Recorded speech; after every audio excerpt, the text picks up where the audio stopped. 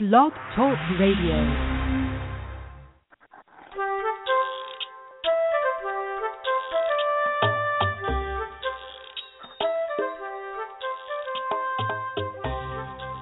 Hi there. Welcome to Teach Me to Talk, the podcast. I'm Laura Mize, pediatric speech-language pathologist, and thank you so much for joining me for this episode of my podcast.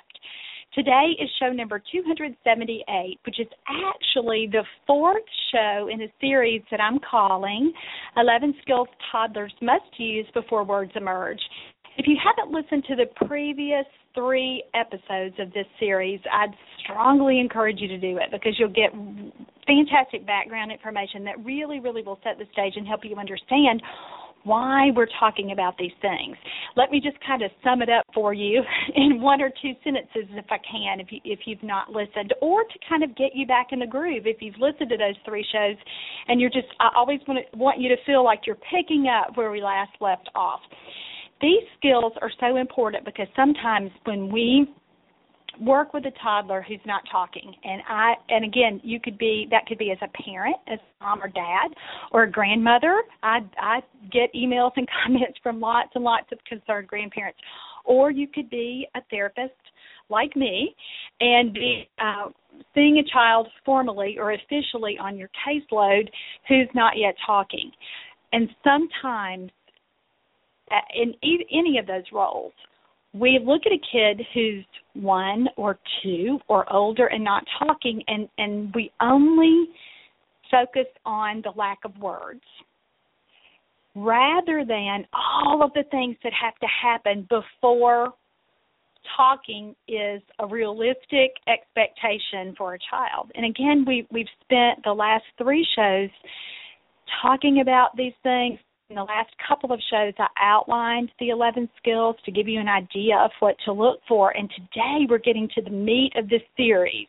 And by the meat of that, if you don't understand that expression, I mean the details, the down and dirty, here's what you do to make that better. And again, this is so important because you can't just jump to words with a kid who's not talking. You really have to uncover the root of the problem. There are some children that you could literally, for months, waste time trying to do everything you can, including silly things that won't work because you're working on talking when the problem really isn't the ability to produce the words. The problem started much sooner in development. And if you here's why we have to work on those things. If you don't fill in the gaps, or if you don't address what's really the underlying issue, again, you're wasting time. And not only the child's time, which is the most important here, of course, but your time as a parent. You know, so many parents will say to me, I like listening to your shows and I like reading your books and watching your DVDs and reading the post that you have at teachmetotalk.com because you go straight to telling me what to do. And here we're doing that today. I'm going to tell you exactly what to do for children who are having difficulty with this first foundational skill. But I do want to spend some time helping you understand why that's important because, again, it is enough just to do it without really understanding it. And I know there are a lot of parents out there who, when I work with them, or parents I've worked with in the past, or parents who listen to the show and they'll email me and they'll say, you know, sometimes I just kind of want to fast forward to where you tell me exactly what to do because, again, I don't really care about why I'm doing it. I just want to know what to do. And if that's you, boy, this show is going to be fantastic for you because we're going to have lots of specifics. But I do want to make sure that you know why you're paying attention to these things. All of these 11 skills lay the foundation. They set the stage. Whatever little analogy you want to use to convince yourself that so many things have to happen before we hear a toddler's first words. And so we're breaking all of those things down. And again, today's topic or today's skill isn't really specific to one particular diagnosis, meaning that if your kid has problems with this, he likely has this diagnosis. But today's skill really will focus on children who are more than likely have severe or significant developmental challenges. And you probably already know that if you're a parent. You've already gotten a diagnosis. You certainly know that if you're a therapist and you're working with a child and you go in and you see that there's a medical diagnosis or that could encompass physical disabilities or challenges, or certainly cognitive or mental implications associated with that diagnosis. There could be a whole range of things that this information, these strategies will be appropriate for. But again, it would be mostly for children who have these more significant challenges, or if you were listening to the show proactively, knowing that your child has the potential to have some pretty significant challenges, for lack of a better word. I feel like I keep saying the same words over and over, but that's the best word for this. If you know that your kid is likely to be a late talker and you're doing everything you can right now, even when they're not even a year old yet, to address that potential problem. And so, again, these strategies are going to be pretty basic and pretty, as I said before, foundational, but they are so important because sometimes parents really, really miss this. You know, I've had families that I've worked with in the past who I've gone into their homes, or they've come to our office, and they'll have, their baby has a long list of medical diagnoses, and it's pretty severe, and certainly the child may have some physical issues and may not be close to meeting any gross motor milestones like crawling or walking or creeping or, whatever you want to call it. Yet nobody's really told that parent yet, hey, your baby's going to be a late talker too. Or sometimes the outlook has been even more bleak than that, with talking may not be a realistic goal, maybe ever. And again, sometimes I hate to even talk about that kind of thing on this show, because I always wear my rose-colored glasses and want to see things as positively as I can, and want to always share hope with parents. But sometimes I'll meet a family, and they may have seen lots of specialists, doctors, even different specialties within the medical field. They're seeing a neurologist, they're seeing, again, a whole host of medical folks, and then they've seen several therapists, and they're coming to me for, a fourth opinion, a seventh opinion, whatever that happens to be, or certainly earlier in my career when I was the primary therapist and saw, kids just at the beginning. And even though I might have been the fifth or seventh or 15th person they saw, and even if those parents knew that there was perhaps a significant physical problem, they still expected their child to be able to talk like in that session that day. They were coming to the speech therapist and they wanted to hear a word that day, without really realizing that all of the things that have to happen first haven't happened, and nobody really ever told them that or explained how language and communication skills develop in that way. And so parents, again, even though they see their child, they know they're having some really obvious difficulties. I mean, there may have been significant feeding difficulties. Again, we already talked about the lack of gross motor or slow gross motor progress because of whatever's going on, like cerebral palsy or any kind of hypo or hypertonia, any difference in muscle tone. But nobody really took the time to say to that parent, hey, talking here is going to be hard for your child. Talking, as I try to say when I teach conferences to speech therapists, we should be telling parents talking is a long-term goal, meaning that it's probably not going to happen anytime soon, because we have so many things that we have to work on first, that we have to facilitate first. And so that's what this show is about, and it's about starting at that very basic level. And again, if you're a parent, you probably know already if your child can do these things or not, and you may be tempted to skip over some of this thinking, oh, this show doesn't relate to my kid. He's 2, he's doing this. That's fantastic. And this show will not be relative or relevant for every single parent listening.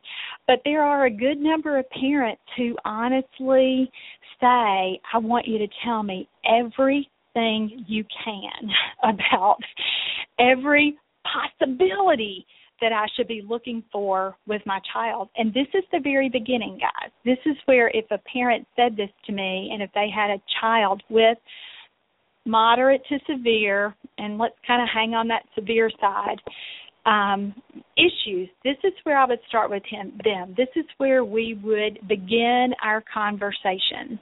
And most of the time, especially when children, again, haven't met gross motor milestones and they aren't demonstrating some of the later skills that we'll talk about, this is where we back up to. This is the very, very, very, very, very beginning. And as a speech pathologist, sometimes we don't see children who have these kinds of issues or diagnoses because they're seeing the developmental therapist, or they're seeing whatever you call the general therapists, the therapists who look at all 5 developmental domains, in the teacher people in your state. So, again, as a speech pathologist, you may be a little bit to kind of skip over some of this and think, oh, I don't have any kids right now that this will relate to or apply to. Let me just encourage you to still listen, because you never know what curve your career is going to take. You never know how your program will deliver services in the next year sometimes, or 5 years. And you never know if you're going to take a job at a different agency, a different place, or if you're a private practice, if you suddenly will develop a niche for treating these kinds of issues. And again, this is really foundational information. It's very, very, the very, very beginning, as I've already said. So it is super, super, super important that you have these ideas in your repertoire so that you can share them with families when you need them, or friends. How many of you as therapists have friends and acquaintances who will call you, who will track you down, who will stop you in the grocery store or at church, or just, at your own child's soccer game and say, here's what's going on with my child. Do you have any ideas for me? So this certainly is something that I want you to think about as a therapist, even if you think right now I don't have any kids, that this is really, really going to help me with today. Now, the first skill, if you'll think back to 2 shows ago when we were going over all the skills, this is skill number 1, and it's responds and interacts with environmental events. And I've softened that wording a little bit to just say with things in a child's environment. Now, remember that this skill refers to a child's ability to react to and respond to incoming sensory information. And so let me restate that in everyday language so that we can all understand it. And again, as a therapist, now remember, when you're listening to me talk about things, this can always turn into your script and your words that you share with parents. And these are the words that I use when I'm talking with parents directly, and certainly how I've come to explain things so that parents understand it. And certainly if you're a parent listening, hearing a phrase like incoming sensory information may be a little bit overwhelming. So let's just break it down and use everyday language here. I'm talking about things that a child can see, can hear, can touch, can feel, can hold, can manipulate. All of that information that we take into our brains with our eyes, our ears, our hands, our bodies, all of these beginning sensory experiences that all of us have from the moment that we are born. And so the kinds of skills that we're going to facilitate at this phase, we might call it something a little more technical like alerting or attending. But when I talk to parents about it, I really use words like looking at, reaching for, grasping, holding, mouthing, waving objects, banging toys, those kinds of skills. And again, if you're a speech pathologist and you're thinking, I don't know what this has to do with language, or if you're a parent kind of thinking that too, you're thinking, I thought this was going to be a show about teaching my baby how to talk. I'm not sure what she's meaning when she's saying all of these words that sound like something he does with his hands. Guys, this is even where language begins. Children have to understand how to interact with what's going on around them. Otherwise, they're pretty internal. And again, we can't really measure what's going on in that little brain, but let me just say, sometimes we significantly overestimate what a child can do when there are physical limitations. And so parents might see a child who can't, like I said before, stand up or crawl, creep, whatever word you want to use, or walk yet, but they still assume that they're thinking and learning and understanding when perhaps that's not really what's going on. And again, I'm not saying that we shouldn't give children benefit of the doubt, and there's a whole movement called presume competence, which means that we certainly will give children credit for things even if well, let me back up. Let me just back up because I'm about to talk myself into a hole here and I can feel it. Unless we have evidence, strong evidence, that a child understands words, we can't really assume that he knows what we're saying when we talk to him. And how many times will a parent say, when you ask them, how well does your child understand language, they'll say something like, oh, he understands everything, when that is not true at all. And I know I've talked about this previously on the show, so if you've heard that little line before and you're a parent, you're kind of sick of me saying that, I'm sorry, but it's true, and it's what therapists see and what we hear from parents. And my point here is we can't give a child credit for things that we absolutely do not know that he or she can do for this reason only. When we overestimate a child's abilities, we begin to work with him or her well above their developmental level. So let me reword that and say that again if you've not thought about it. When you assume a kid can do something that he or she can't really do, or something that's not even kind of emerging yet, but you give him credit for it because you think, well, surely he knows that, or surely she understands that, or mom says she understands everything. When you start at a point like that and you really haven't seen much evidence that a child, again, all the things that we're going to talk about in this series, that they're, and let's just, for the sake of keeping the example consistent, let's just talk about it with understanding words.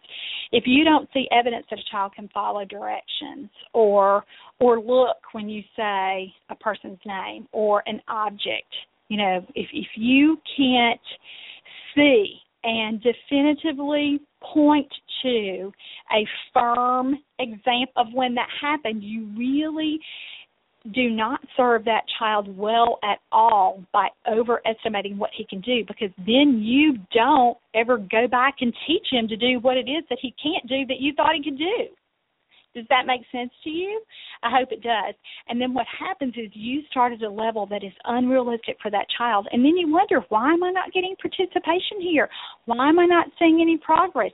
Or parents will say things like, I am doing everything that you said to do, and it's not working.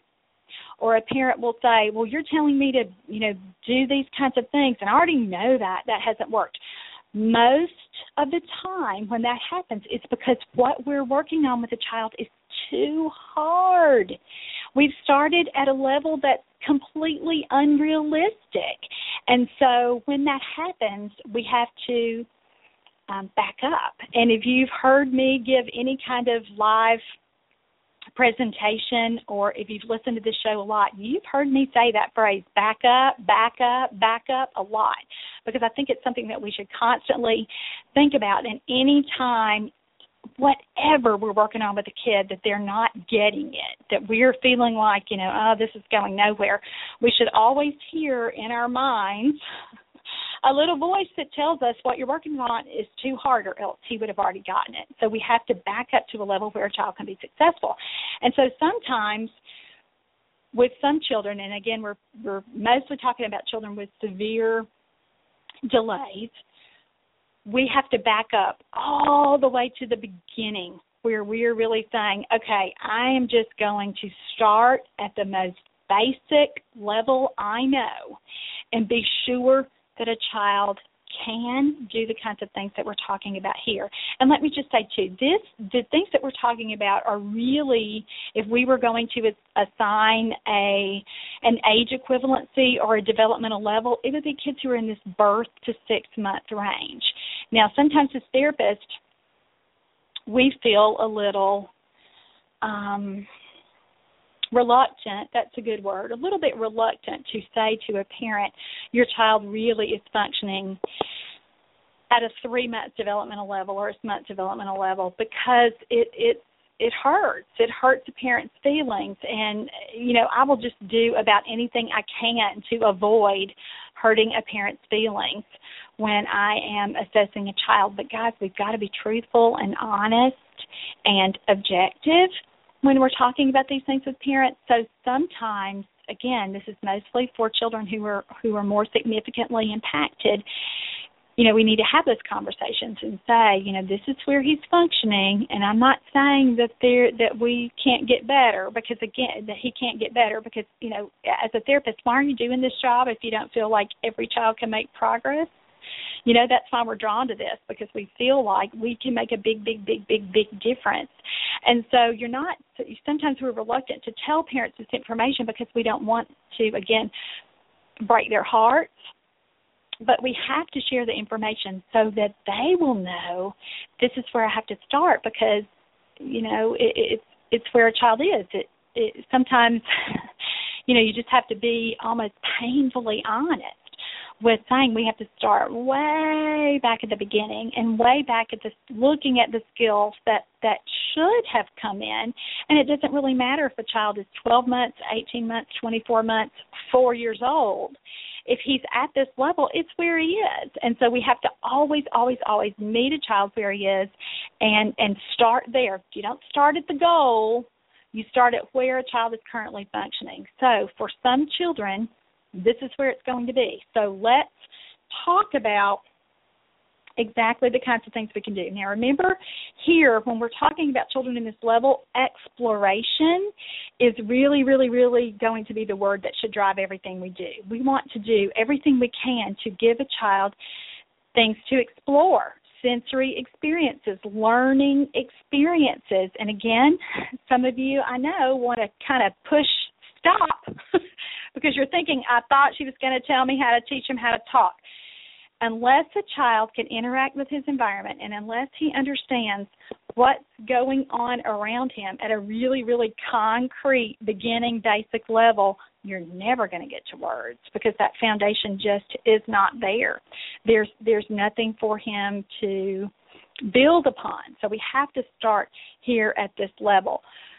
So when I'm working with a family like this, who has a child like this, or I'm consulting with them through Skype or however I'm interacting with them, I talk about, let's look at what you have in your home right now that will promote this sensory experience. And again, remember, we're talking about things the child can see, things the child can hear, things the child can feel or taste, because mouthing is a really, really important developmental skill. We want kids to know how to get things in their mouth. And again, we're talking about children at that birth to 6-month level where that mouthing is developmentally appropriate. Babies love to suck their fingers, don't they? And sometimes you'll see a baby get a whole hand in his or her mouth. And that's developmentally appropriate when we have a child at this earliest level. Now, if you have a 3-year-old and you're thinking, I've been telling him not to put his hands in his mouth, I'm going to stop doing that, I'm going to go ahead and let him put his hands in his mouth. That's not what I'm talking about here. I'm talking about children who, again, are functioning at that very earliest developmental phase.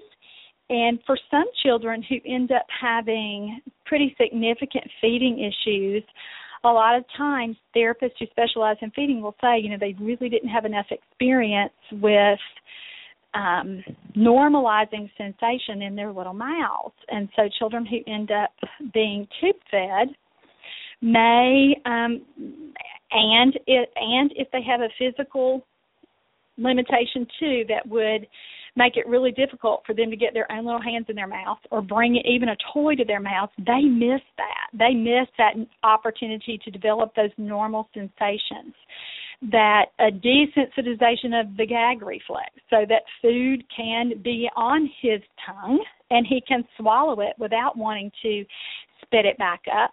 That's an important developmental phase, an important developmental skill that babies learn so that they can go on to eat solid foods.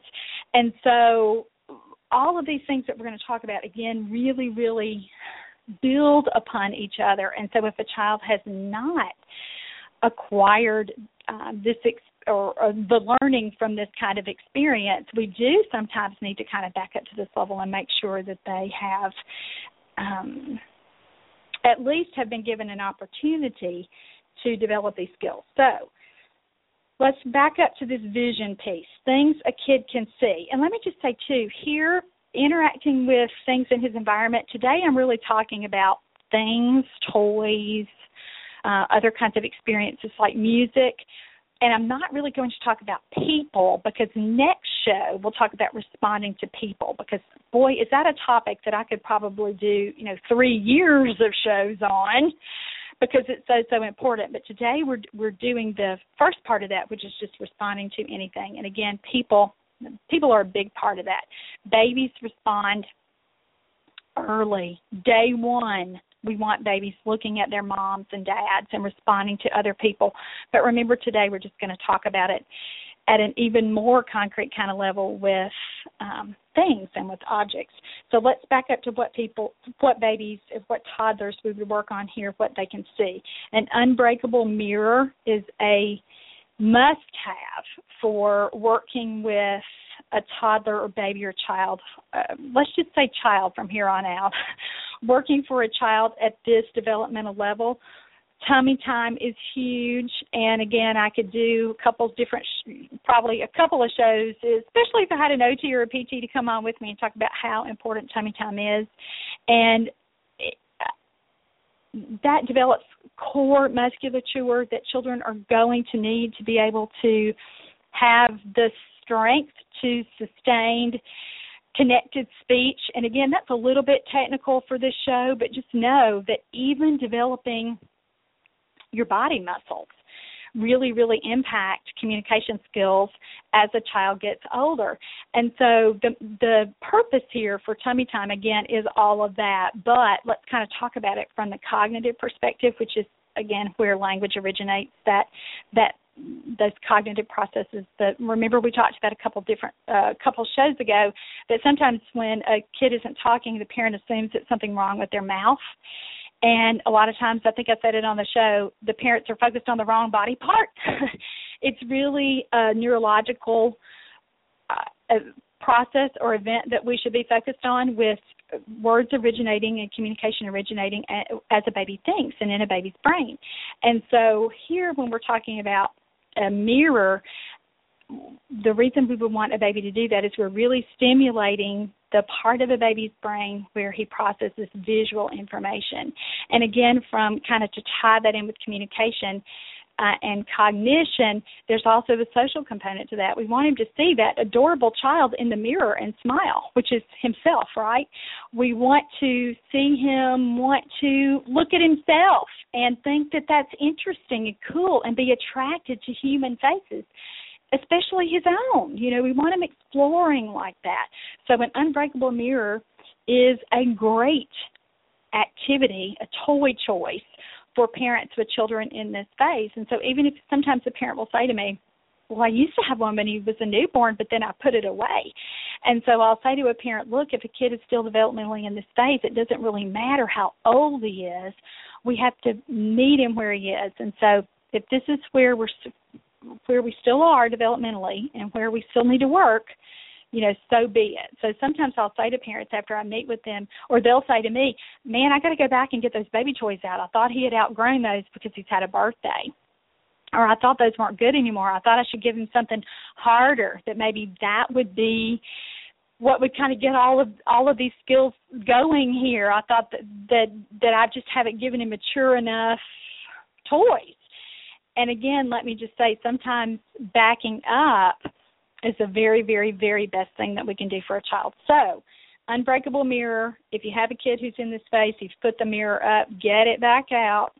If you feel like, I don't leave him on his stomach a lot, or, he's not really, doesn't like it, whatever could be going on, you can have the mirror where if he is sitting up that he can see himself, you can position it so that when he's in a little bouncy seat or a booster or his stroller or his high chair, whatever kind of seating arrangement you use, you can certainly come up with some way to get a mirror there so that he can see himself. And remember, again, what we're doing here, we're stimulating all that visual input. We want him to look at things. We want him to explore visually. So other things that children can see, that would be mobiles.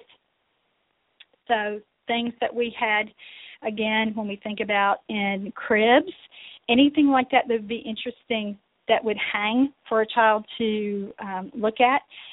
Certainly books, early books with black and white pictures are really intriguing for newborns or for children in this developmental phase, because certainly children with visual impairments who have some visual acuity there, they can see, but we're just trying to strengthen those that ability there. So black and white pictures would be easier, but certainly color, anything that will for a child to look at. Any kind of soft doll or animal, sometimes those sweet little cloth baby dolls will have bigger faces than the rest of their bodies, and that's pretty intriguing for a child in this developmental phase. We are hardwired to look at faces and to notice faces when we come into this world, so we certainly would want to build upon that internal or innate interest there. So those are things you can see. So anything that would be interesting for your child to look at. All right, now some parents here will say, I'm going to put him, how about a DVD? I'm just going to park him. You say to work on things he can see, so let me just get him in front of the TV. Or they'll say, well, we already do that. He watches 3 or 4 hours of TV in the morning. That's not going to be the best idea, because he or she would not be able to process the language going on, and something like following a show like that, cognitively, they're just not there yet. So I would prefer objects, and certainly your therapist would agree with this, objects and things, experiences that your baby can physically manipulate. And so you're not, that just rules out the TV, right? There's no way for him to really do anything with that beyond looking. And so here you try to think about that too, with things he can actually touch and hold and manipulate. All right, so let's move on to things that, let's talk about hearing or stimulating that auditory piece. Children who, sometimes a mom will say to me, he ignores when people talk to him. He doesn't ever pay attention to me when I call his name. Sometimes with that, it is specific to language, that children aren't really responding to words because they don't make any sense to them. But sometimes we will have a child that we see in early intervention where we have an unidentified hearing loss. So, and again, it could be there are different kinds of hearing losses, and we're certainly not going to get into all of that today, because this is not a show about audiology. But I know we talked about this last week or the week before on the show. when we talked about the importance of making sure that your children don't have fluid or chronic fluid that just kind of hangs around after an ear infection, or it may not even get infected. They just have middle ear fluid. And we talked about how children can't really hear. It sounds when that's going on. It's they're like they're underwater. So think about when you've been in a pool or in the shower and you can't really, you may know that there's some noise going on or know that somebody's talking, but you can't really with 100% certainty say that you understand what they're saying. And so that's what I'm talking about here. So we have to, and we're not talking about people yet, but my point here is we have to make sure children can hear. And you need to do your due diligence and rule out any medical issue to be sure that hearing is not a factor. And I could have said that back up with vision as well, with things a kid can see. If you have doubts that your child can see, certainly get an eye exam. And you may say, oh, gosh, I don't want to go to an ophthalmologist yet. That's a little bit severe, or I don't want to go to an audiologist yet with this hearing thing. Start with the pediatrician. Just talk to the pediatrician about it and say, this is my concern.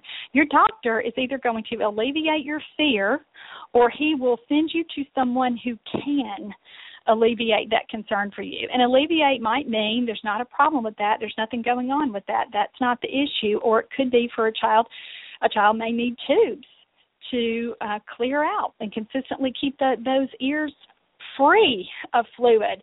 A child may need hearing aids.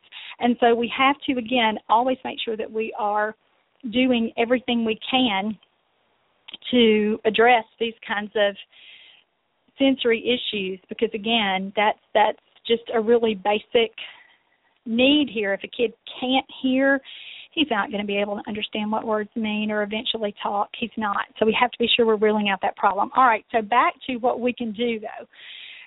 We need to be sure that we're giving children experiences where they have to learn how to listen, where they have to attend to things that they're hearing in their environment. So toys that make noise. So toys, and again, remember how I talked about with the vision things? I really want a child to be able to explore with his little hands, even something that he can hear. So toys that crinkle or squeak or rattle or ring, or music certainly is an important strategy here, things that a child can listen to, because we are teaching that ability to listen. And again, that has to come, that's basic, guys.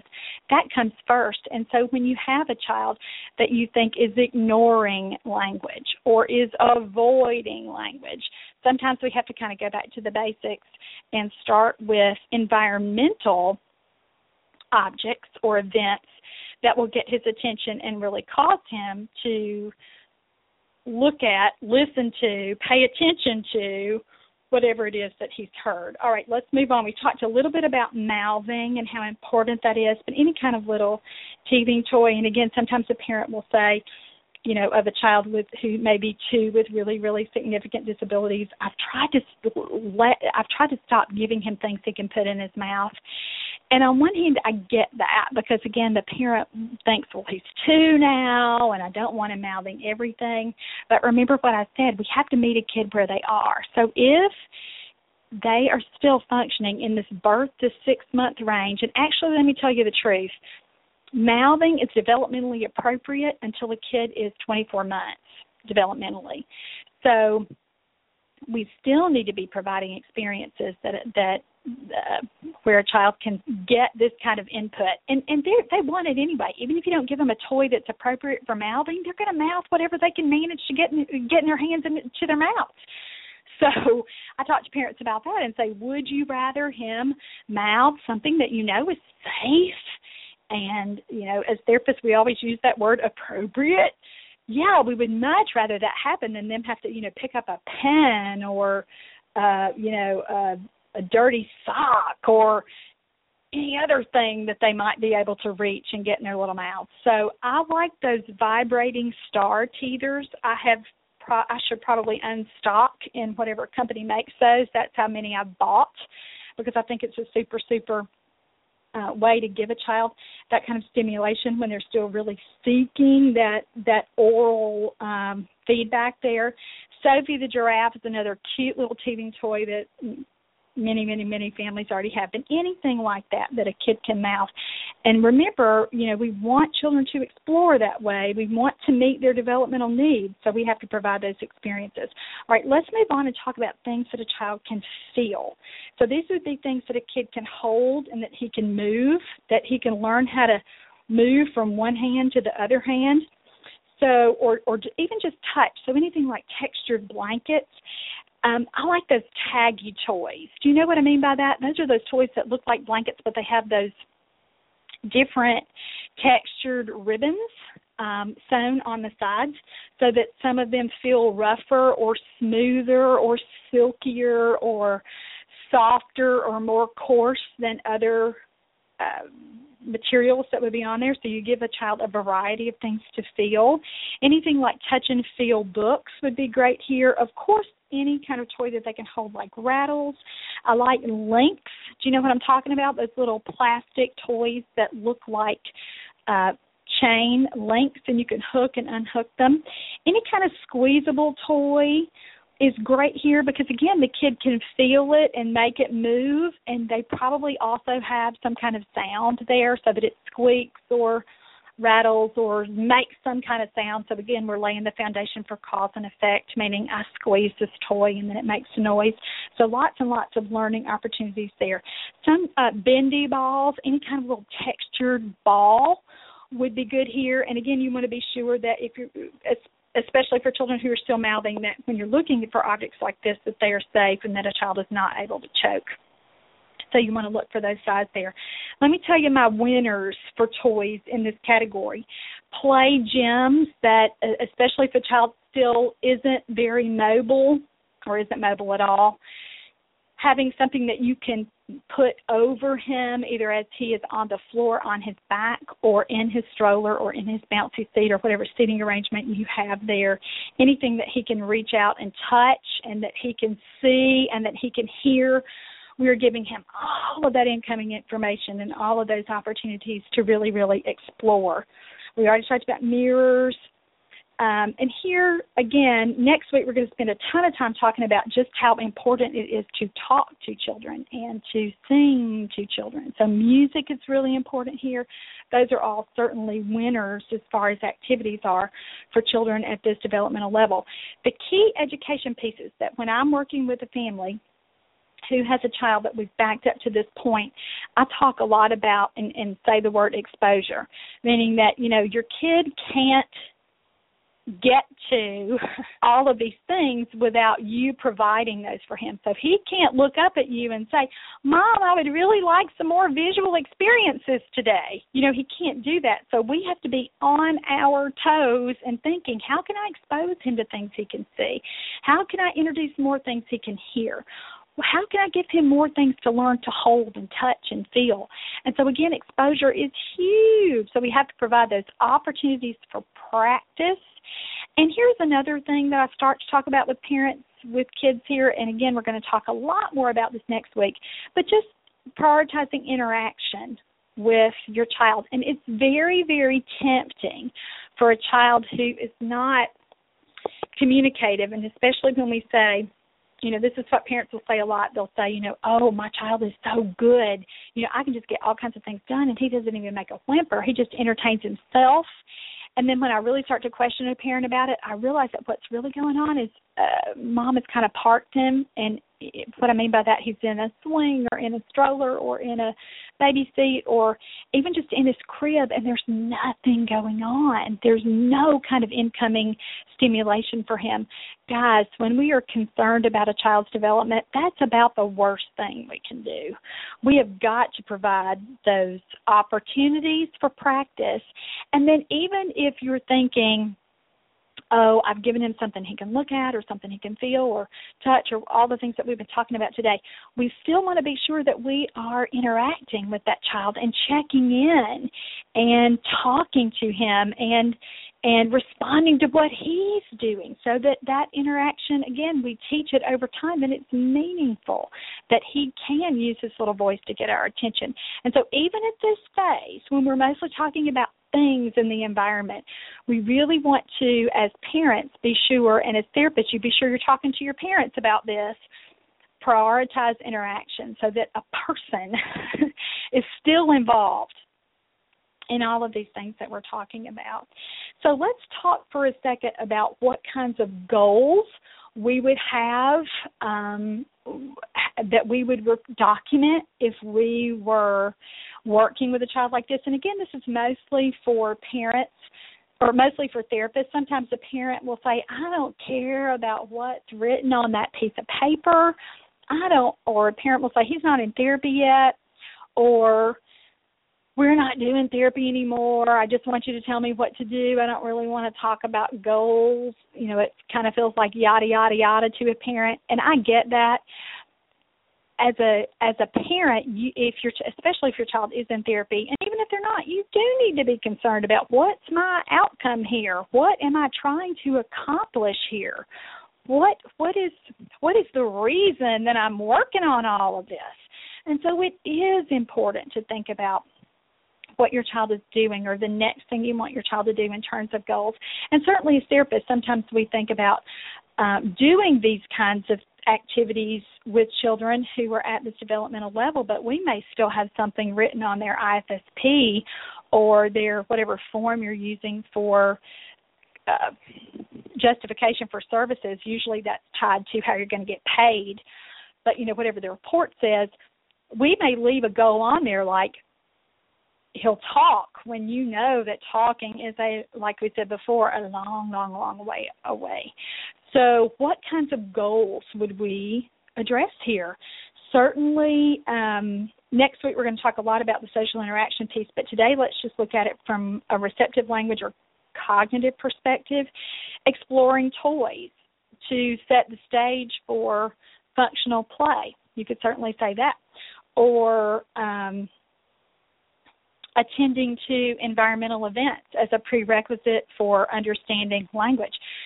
So many, many times you'll have to put what your focus is, your right now focus, so exploring toys or attending to environmental sounds. You'll put that, and then you write something like so that, and that's where you tie it into whatever your longer-term goal is. Now, again, I don't usually do a lot of talking about specific goals or how to do your documentation because every program is different and every state is different. And so there's so many different requirements, and I don't ever want to steer anybody wrong. To therapists, when they ask me a question like this, I usually say something like, follow the rules, do whatever it is that you need to do. But my point here is don't leave a goal on an IFSP or an IEP that is so far above what a child can realistically accomplish. So you wouldn't write a goal for words here because it's not developmentally appropriate. Talking is going to take some time to fill in these gaps and get all these skills to come together so that words become a realistic expectation for that child.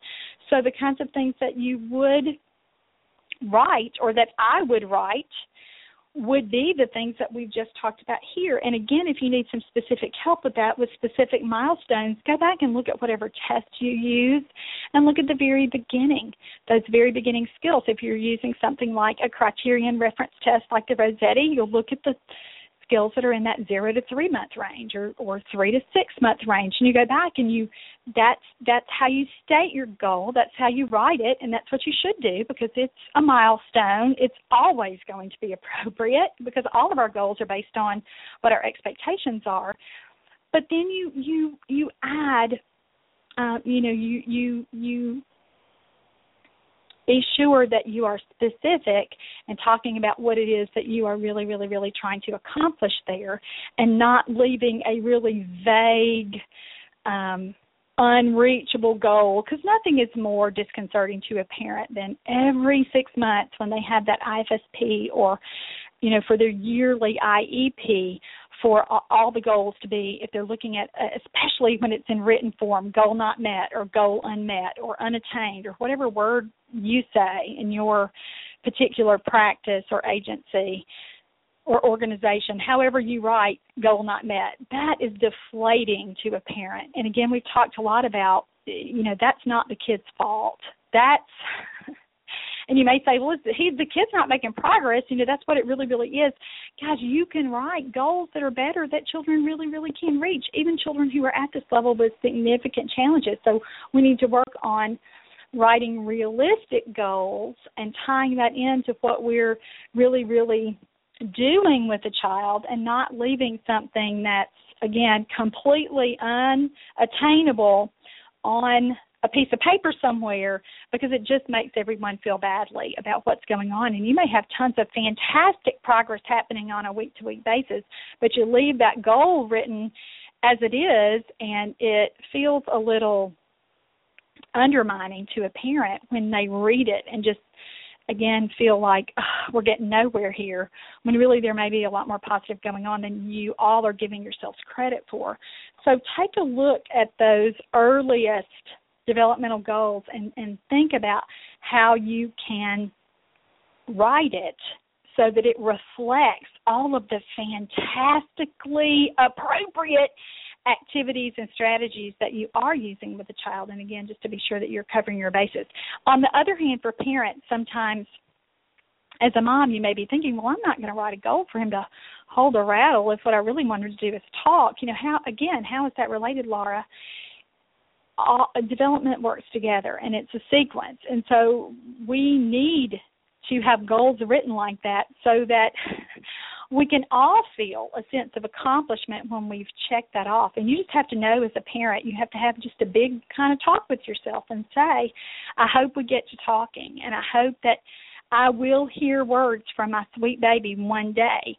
But just know in your heart that a whole lot of things have to come first, and you want to see those things happen and get yourself kind of recalibrated so that your sense of accomplishment is not based on hearing that word or those words whenever that might be, that you too get excited about all of those other things that we have to accomplish before we realistically can expect to hear words. Okay, so I'm going to put most of this in written form on my website at teachmetalk.com if you need to go back and look at this. If you are a therapist and you want to share this information with parents, you know that you can always copy any article from my website as long as you leave Laura Mize and teachmetalk.com on there and share that information with parents. And this will be a talk that I know that after therapists have heard the show, I think there will be lots of opportunities for therapists to go back to a family and say, hey, we've been working at a level that's too hard for your child. We're going to kind of start over here. Or I know that we have this written on his plan for him to use 5 words, but honestly, that's a really, really, really long-term goal. We need to break this down, and let's be sure that we're on the same page about everything we need to do to move toward that goal, but that you are certain of things that you do on a daily basis are contributing to the possibility that will be attainable, but down the road. Right now, these are the things we need to focus on. And if you want the written version of this show so that you can share that with a parent, a lot of times that's really, really valuable because it reinforces what you've been trying to say. And it also, again, kind of resets you with, this is our focus. This is what I need to be working on. This is what I need to be talking about. I don't need to get into all that other stuff because the kid's not there yet. This is where I need to focus, and this is